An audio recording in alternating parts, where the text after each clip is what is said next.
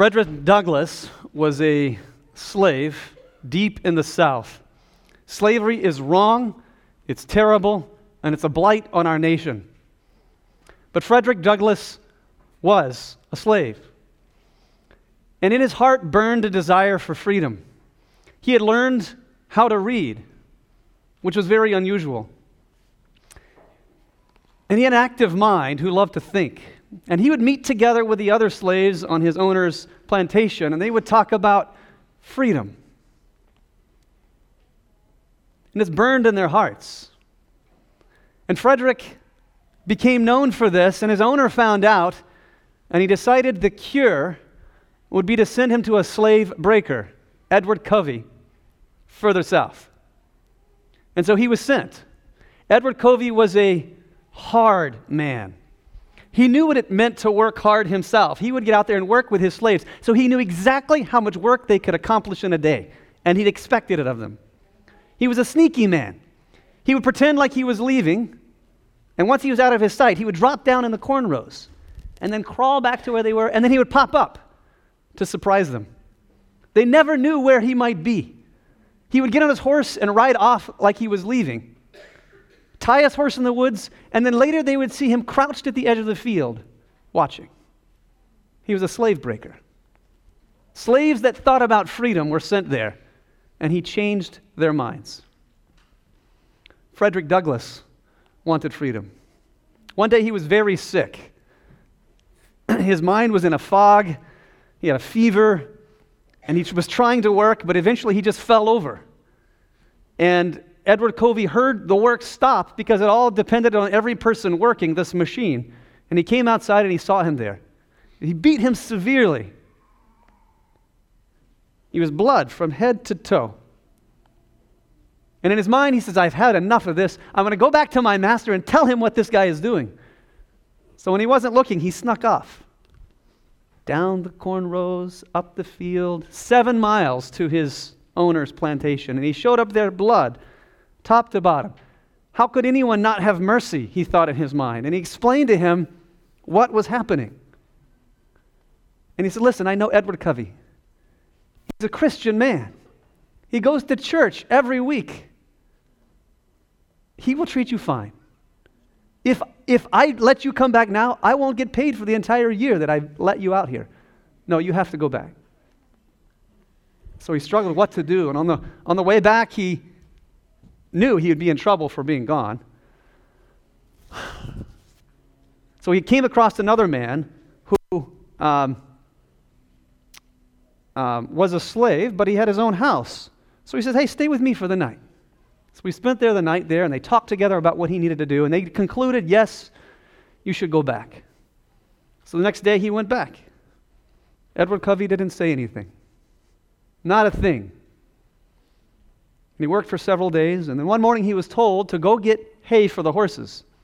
So he went to the barn, climbed the ladder, threw the hay down, and as he was climbing down the ladder, he heard the door to the barn open.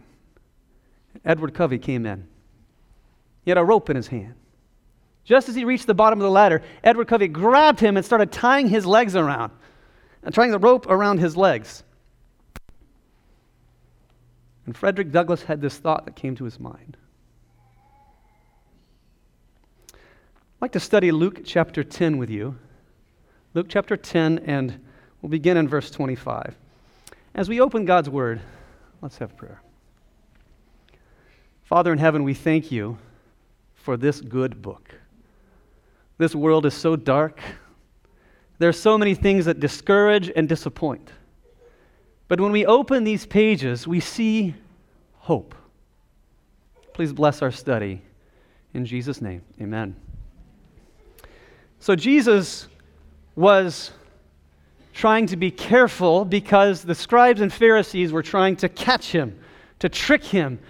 They didn't like him. They were jealous of the fame that he had begun to garner from his acts of compassion and his words of truth. And so in Luke 10, verse 25, there was a man that was planted there, a man who was well-versed in Scripture, and he was a lawyer, and he was there to trick Jesus. So in Luke 10, verse 25, And behold, a lawyer stood up to put him to the test. Have you ever been around people that are just trying to catch you? You know they don't like you. They're trying to get one up you, maybe to get your job. Maybe there's been some tension at work, and they're trying to get you out of the way. Jesus has experienced that.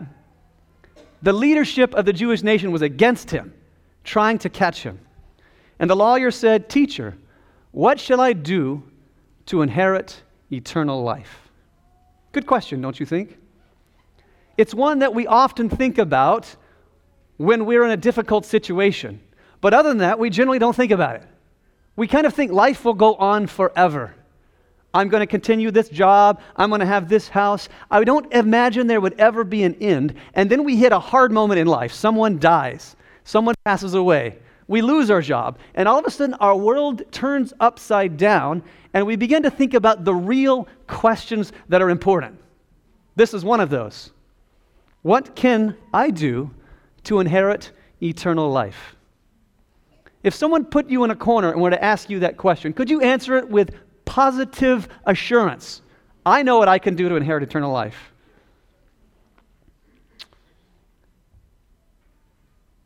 And Jesus said to him, "What is written in the law?" It's interesting, Jesus asked a question in response to his question.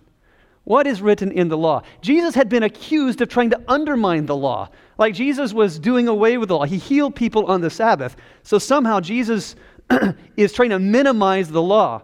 In fact, Jesus asked this lawyer, what is written in the law? Jesus was magnifying the law. Jesus didn't come to do away with the law. In fact, we're told in Matthew 5 and verses 17, Jesus said, "Do not think that I have come to abolish the law or the prophets. I have not come to abolish them, but to fulfill them. For truly I say to you, until heaven and earth pass away, not one jot or one tittle will pass from the law till all is fulfilled." Jesus was not trying to do away with the law. He was fulfilling the law. He was the law embodied. And he says, "How do you read this?" And the lawyer answered, and he said this, "You shall love the Lord your God with all your heart, with all your soul, and with all your strength, and with all your mind, and your neighbor as yourself." That was the lawyer's response. That was the man who knew the Scriptures. He thought in his mind all of the laws that are there, and he boiled them down to two principles based on one foundational element: love. Love to God, love to man. Total, complete love to God. Heart, mind, body, everything. Love. He says, this is the essence of inheriting eternal life. The law of God is often thought about in negative terms. You shall not. You shall not. But in reality, the law of God defines, it explains, according to this text, what love is. Real love is explained, defined in God's Word. In Europe this last year, there was this man that fell in love with this model. And he began to stalk her, and then he made an appointment and he kidnapped her. And then she escaped finally and was able to get free. But in his mind, he thought he was in love. Was that real love? Real love isn't defined by what I feel, by what I think. It's defined by God's Word. There are those who feel, well, when I first married this guy, I was in love with him. But now I don't feel that love anymore. Love is not a feeling according to God's Word. Just because you're in love and then the feeling goes away doesn't mean that love isn't there. Love is explained and expressed in the Bible, and we see it in the Ten Commandments. Marriage is a decision for life. Marriage should not go away because the feeling goes away. You shouldn't find another partner because you don't like them like you used to. Maybe go back and find out what were the first things that you used to do to give the little spark to marriage, right? Go back and date each other again. Real love is found in the Bible. There's a text in 1 John 5 and verse 3 I want to share with you. It says, "For this is the love of God, that we keep His commandments." Real commandment keeping should cause you to become more loving. Like, Commandment keepers shouldn't mean more brittle, unkind, harsh, cloudy. No, they should be the most loving people in the world. And as Seventh-day Adventists who believe that God's word should still be a part of our lives and the commandment is still something we should live, we should be the most loving people in the world. Wouldn't you think? So maybe ask your wife, hon, do you think I'm real loving? Ask your children, kids, do you think I'm really loving? And if they don't have the same perception of you that you do, maybe think about that a little bit and see what part of the law that you need to live out better so that you have that love in your life. You shall love the Lord your God with all your heart, soul, and strength, and mind, and your neighbor as yourself. And the lawyer said to him, or Jesus said to him, you have answered correctly. This do, and you will live. Wow. The lawyer basically said, I need to keep the entire 10 Commandments. And Jesus said, this do, and you will live. Have you ever tried to keep everything God has expressed for you in your life and not made a mistake? Have you been able to do that consistently most of your life? Has anyone here ever made mistakes in their life? Wow, what a daunting task Jesus gave to him. Keep the entire law and you'll never die. Wow. Now, I like to rock climb. Years ago, I used to do a lot of rock climbing in this area. Most of the cliffs in this area are, 75, 90 feet. Sunset Rock's about 90 feet. It's a single pitch climb, just one up, one down. And that's most of the climbing I'd done. Then I went out west. I went out to California, and we had this retreat that was in Yosemite Valley. I was excited about going there. There's a cliff face there called El Capitan. It's huge face. It's like 2,000 feet. It's high. And I had read a book years before about these two climbers, and it took them a couple of weeks to scale the face of El Capitan. Now, I was excited about going to see this rock. And so we had a little bit of free time, and I slipped away, and then I found out how to get to the base of El Capitan, and I hiked across a creek and up a snowbank, and I got to the base of El Capitan. Now, I know how to climb. I know how to rock climb. I do it. But I got to the base of this cliff, and I looked up and up and up. I thought, there is no way I would ever be able to climb that cliff. Immense. Wow. That's kind of how it is with the law of God. As we look at its immensity, at its purity, at its bigness, we say, there is no way that I could keep this completely, heart and mind pure all the time. It's too big. Jesus presented this huge thing before this man, and he said, this do, and you will live. Do you know what that should cause us to do? When we come to something that we can't do, it should cause us to look for help. That's the purpose of the law. The law helps us to see our true condition and help us to recognize that we need help. How many of you need help today? We have help in Jesus. Amen? And the Savior was speaking to this man. In verse 29 of Luke 10, but he, desiring to justify himself, said to Jesus, and who is my neighbor? Now, he got the part. Yeah, you need to love God with all your heart, mind, soul, and strength. He got that, sure. But the neighbor, love your neighbor as yourself. This was discussed among Jews after the Sabbath service, at the fellowship meal. It was just a fun point, like, who's your neighbor? Well, they knew it had to be a Jew. I mean, it couldn't be a non-Jew. It had to be a Jew. The Samaritans, it couldn't be a Samaritan because Samaritans were the worst of the worst. In fact, when they were calling Jesus bad names, they said, you are a Samaritan and you have a demon. Like they couldn't think of anything worse to say. It was like the worst thing they could, you're a Samaritan. Well, of course, the Samaritans weren't your neighbor. And it couldn't be a Gentile, those Greeks or whatever. It couldn't be, those could be, this love your neighbor as yourself has to be someone like me. It can't be someone different. This do, and he says, and who is my neighbor?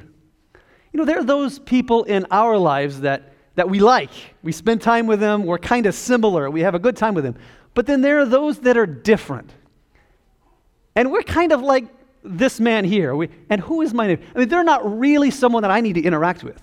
They're not really someone that I should love like myself. I mean, what about that person at work that you just don't like? What about I learned something about, so I have a house full of ladies. I have 5 daughters and my wonderful wife. And so growing up, it was just me and my brother. And then my mom was trying to raise us as a single mom. And so I didn't know anything about ladies. It's a miracle I'm even married, honestly. But I learned something, that there's this petty jealousy that happens between women. Forgive me if you didn't know this, ladies, but you probably already know. If someone walks into a room, there's this immediate sizing them up. This is ladies to ladies, sizing them up. Are they prettier than me or not? If they are, there's an immediate either jealousy or dislike. I don't like them. Oh, they're so stuck up. Did you see they didn't even say hi? They looked the other way. Oh, that purse just does not go over those shoes. There's this immediate dislike. Who is my neighbor? You know there's these things. At work, the person that's doing better than you. Maybe a sense of jealousy or irritation. At school, the cool club or the not cool club. Who is my neighbor? Who are those that I should love like myself? Isn't that the question here? It's a good question. It's a good question. 2 fundamental questions. What should I do to inherit eternal life? And who should I really love? So Jesus answers that question. Verse 30. Jesus replied, a man was going down from Jerusalem to Jericho. When I picture in my mind what it must have been like for that man that morning, he woke up. It was an 18-mile journey down this road.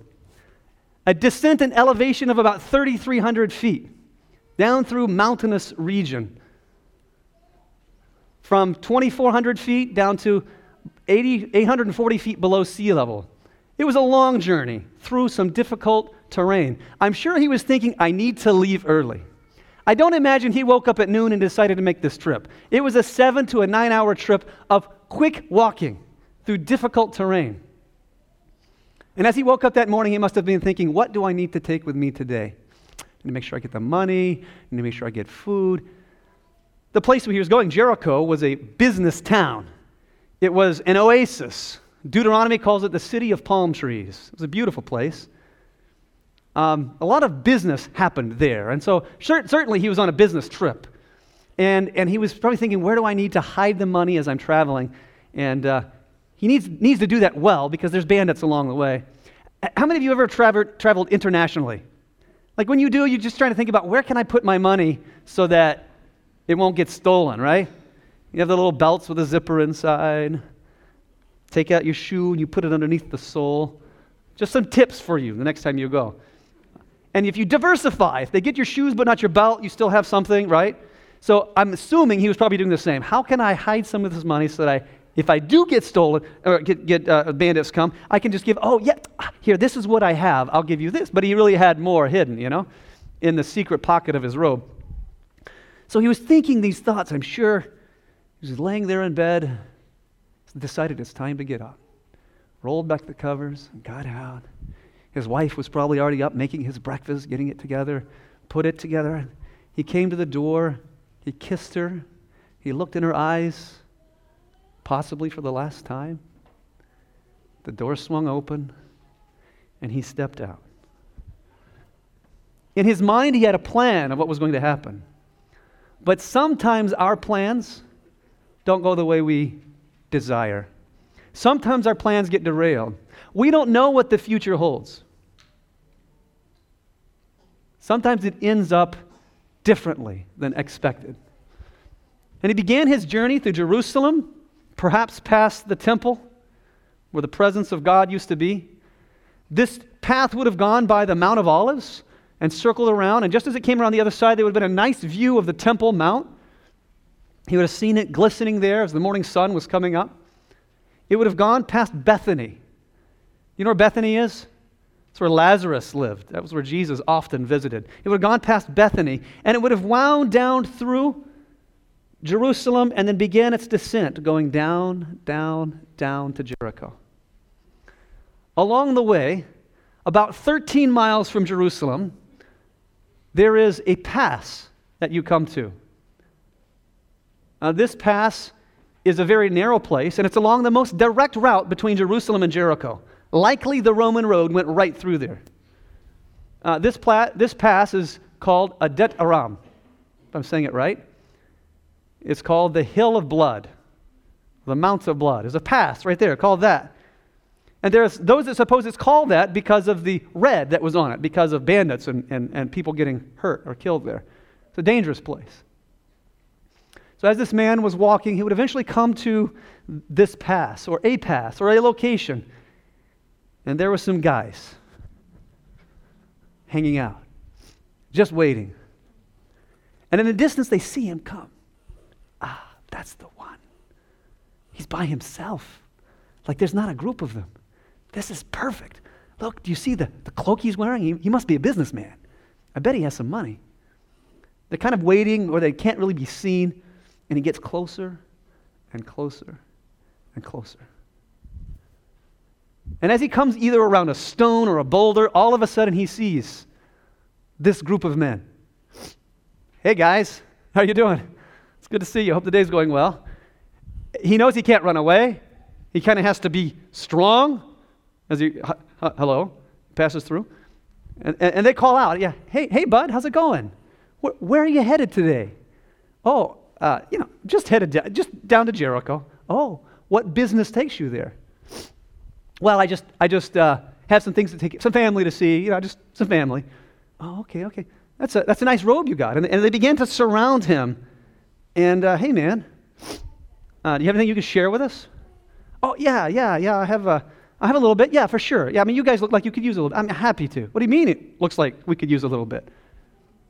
Are you saying we look bad? And words began to get exchanged. It began to get a little testy. And they said, that's not enough. Give us more. Well, that's all I've got. No. You have more than this.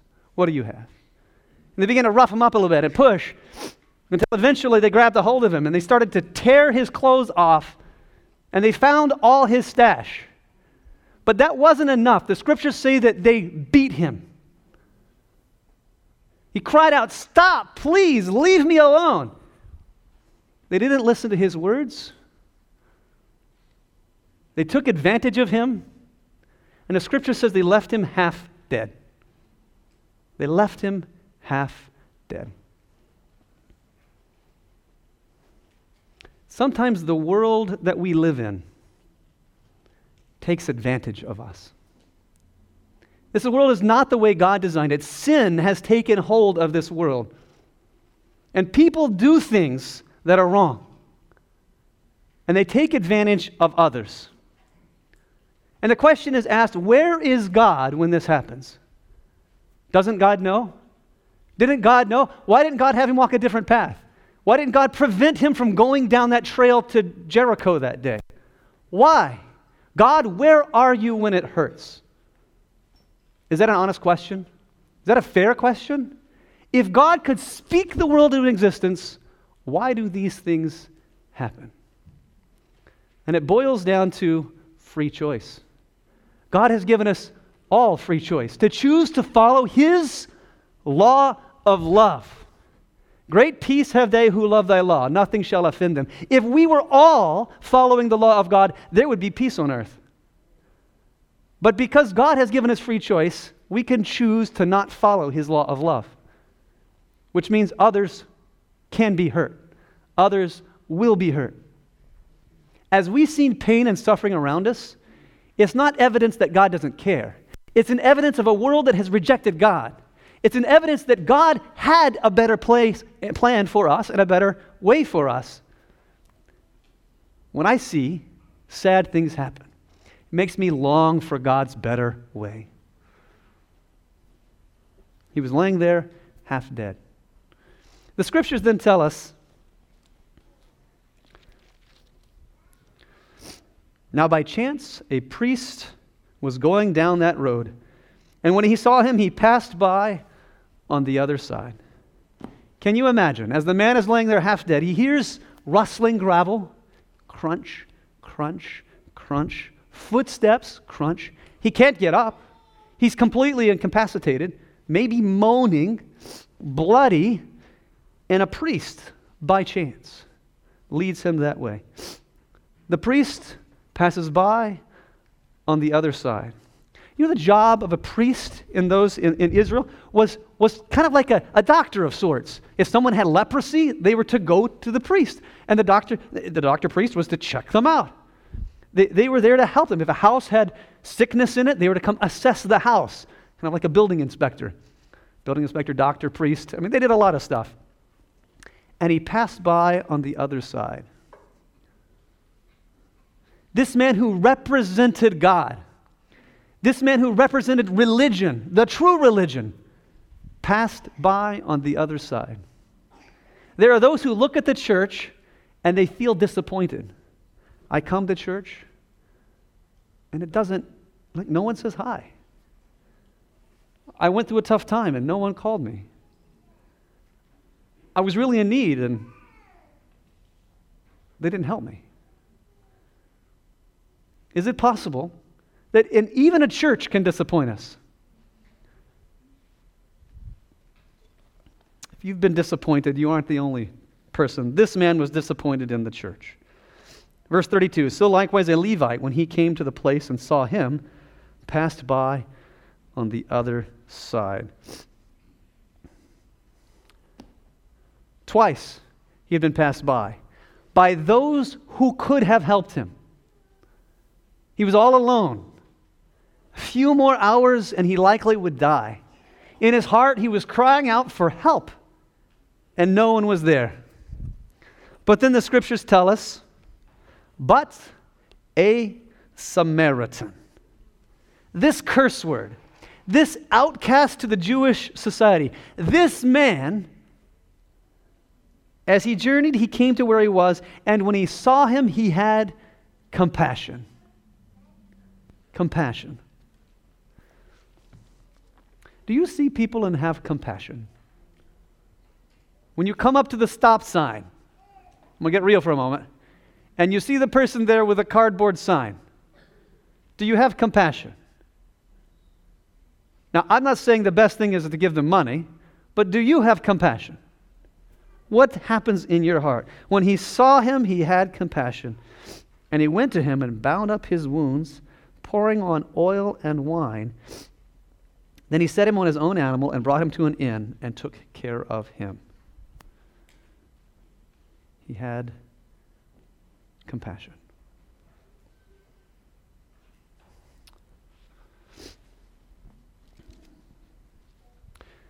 And the next day he took out 2 denarii, which is each denarii is a day's worth of wages, and he gave them to the innkeeper, saying, take care of him, and whatever more you spend, I will repay you, and when I come back.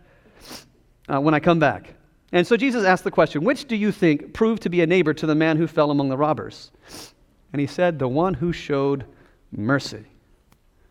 The one who showed mercy. Now, when I think of this story that Jesus told, to me, the first picture that comes to mind is Jesus. In my own life, I've experienced pain. Who else has experienced pain? I'm not the only one, right? Anyone else?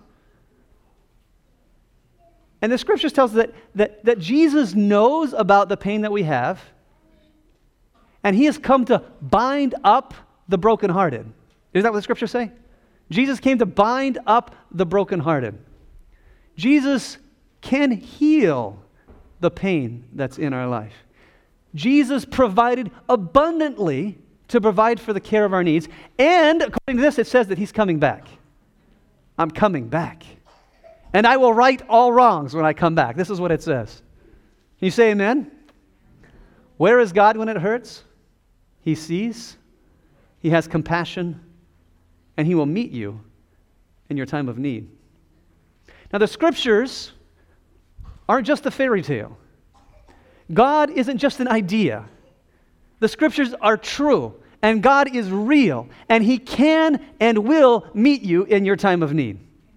If you are going through a tough time, this world has chewed you up and spit you out, the scripture says that Jesus will bind up the brokenhearted.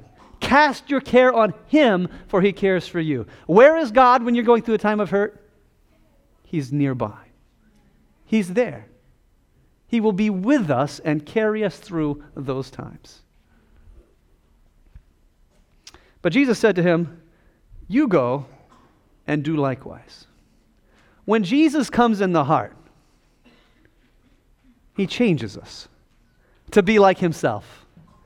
And how Jesus comes and he notices those who are going through a tough time, he wants us to also have that same heart in us. Christ in you, the hope of glory. Frederick Douglass, climbing down the ladder. He had gotten almost to the bottom and he heard the door open and Edward Covey came in. Edward grabbed him and he had a rope in his hand and he began to tie his legs together. And Frederick Douglass had this thought that went through his mind. Not today. You are not going to beat me today. And he began to struggle and to fight. And Edward Covey called out to Hank, another slave, "Hank, come help me get Frederick." And Hank said, "My master sent me here to work, not to help you beat someone." And he went out. Edward Covey was on his own. And the two of them wrestled and struggled for 2 hours. And finally, Edward Covey said, "Listen, if you decide to run away again, you'll get more of the same." And he went out. And for the next 2 years while he was there, Edward Covey never raised a hand to beat him again. But he said, "Listen, if you ever do that again, you'll get more of the same." Frederick Douglass had made up in his mind that he was not going to be beaten down anymore.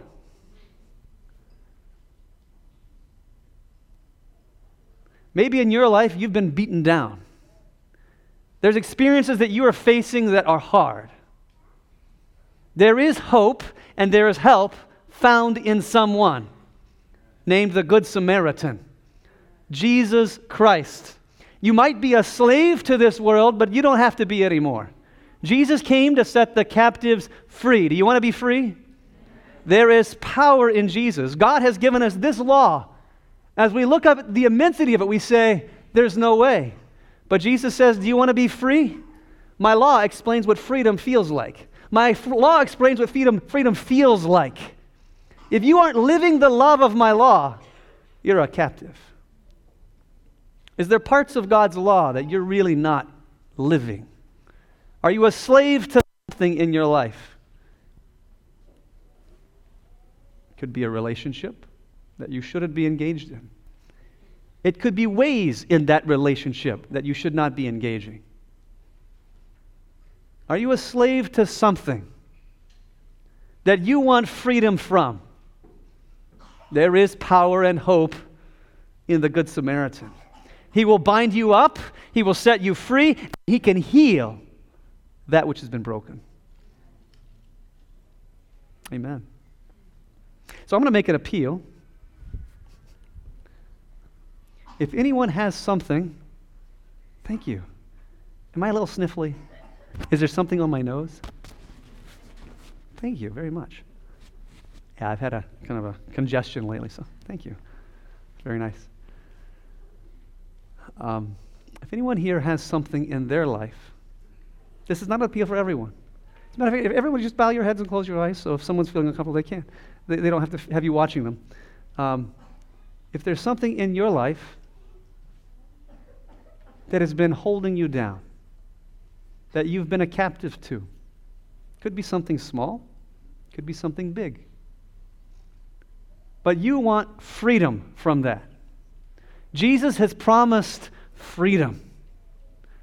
And if you sense God speaking to your heart, I'd like to invite you to come down here and give it to Him.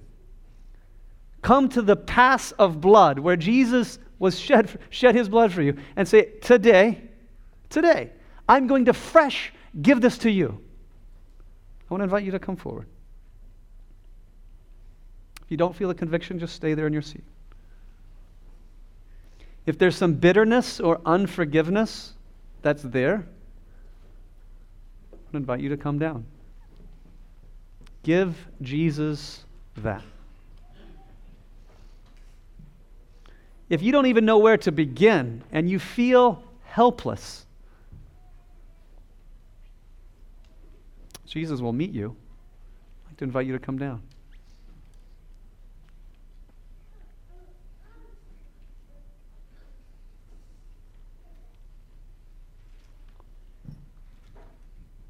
Is there anybody else? Something in your life that God is speaking to you about that you need to surrender to Him. And you can't change it. You can't make a difference, but He can. Amen. I'll add to that.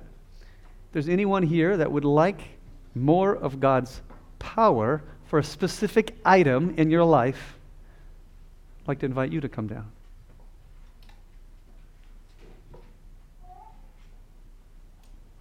Amen. Amen.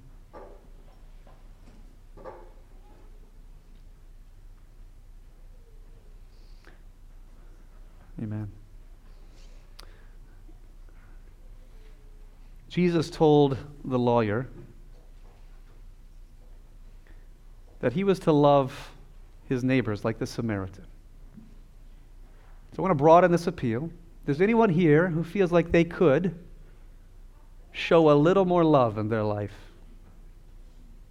It's pretty broad, huh? If there's anyone that could show a little more love in their life, I'd invite you to stand.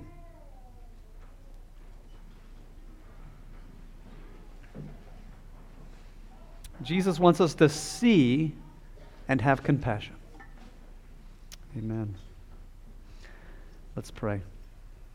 Father in heaven, as we have looked at this story that Jesus has told us, we see that it points us towards hope. It points us towards power. It points us towards freedom. It points us toward help in time of need. Lord, that's why we're here. We need that in our lives. Lord, please provide power and help to those who've come forward for it. Provide the forgiveness that they need in their life. Provide help in time of need. Lord, they have come forward surrendering this to you because they believe in you. The answer doesn't lie within the human heart, but it lies in the cross. Lord, we believe that you will do what you have promised to do. Lord, there are those who have stood today because they sensed that they could love a little more in our life. Lord, not only can we love a little more, we need more of your love in our lives. May we not pass by on the other side, but may our belief in you transform us so that others see Jesus in us. Help us to love as Jesus loved. All God's people said, Amen. Amen. Amen.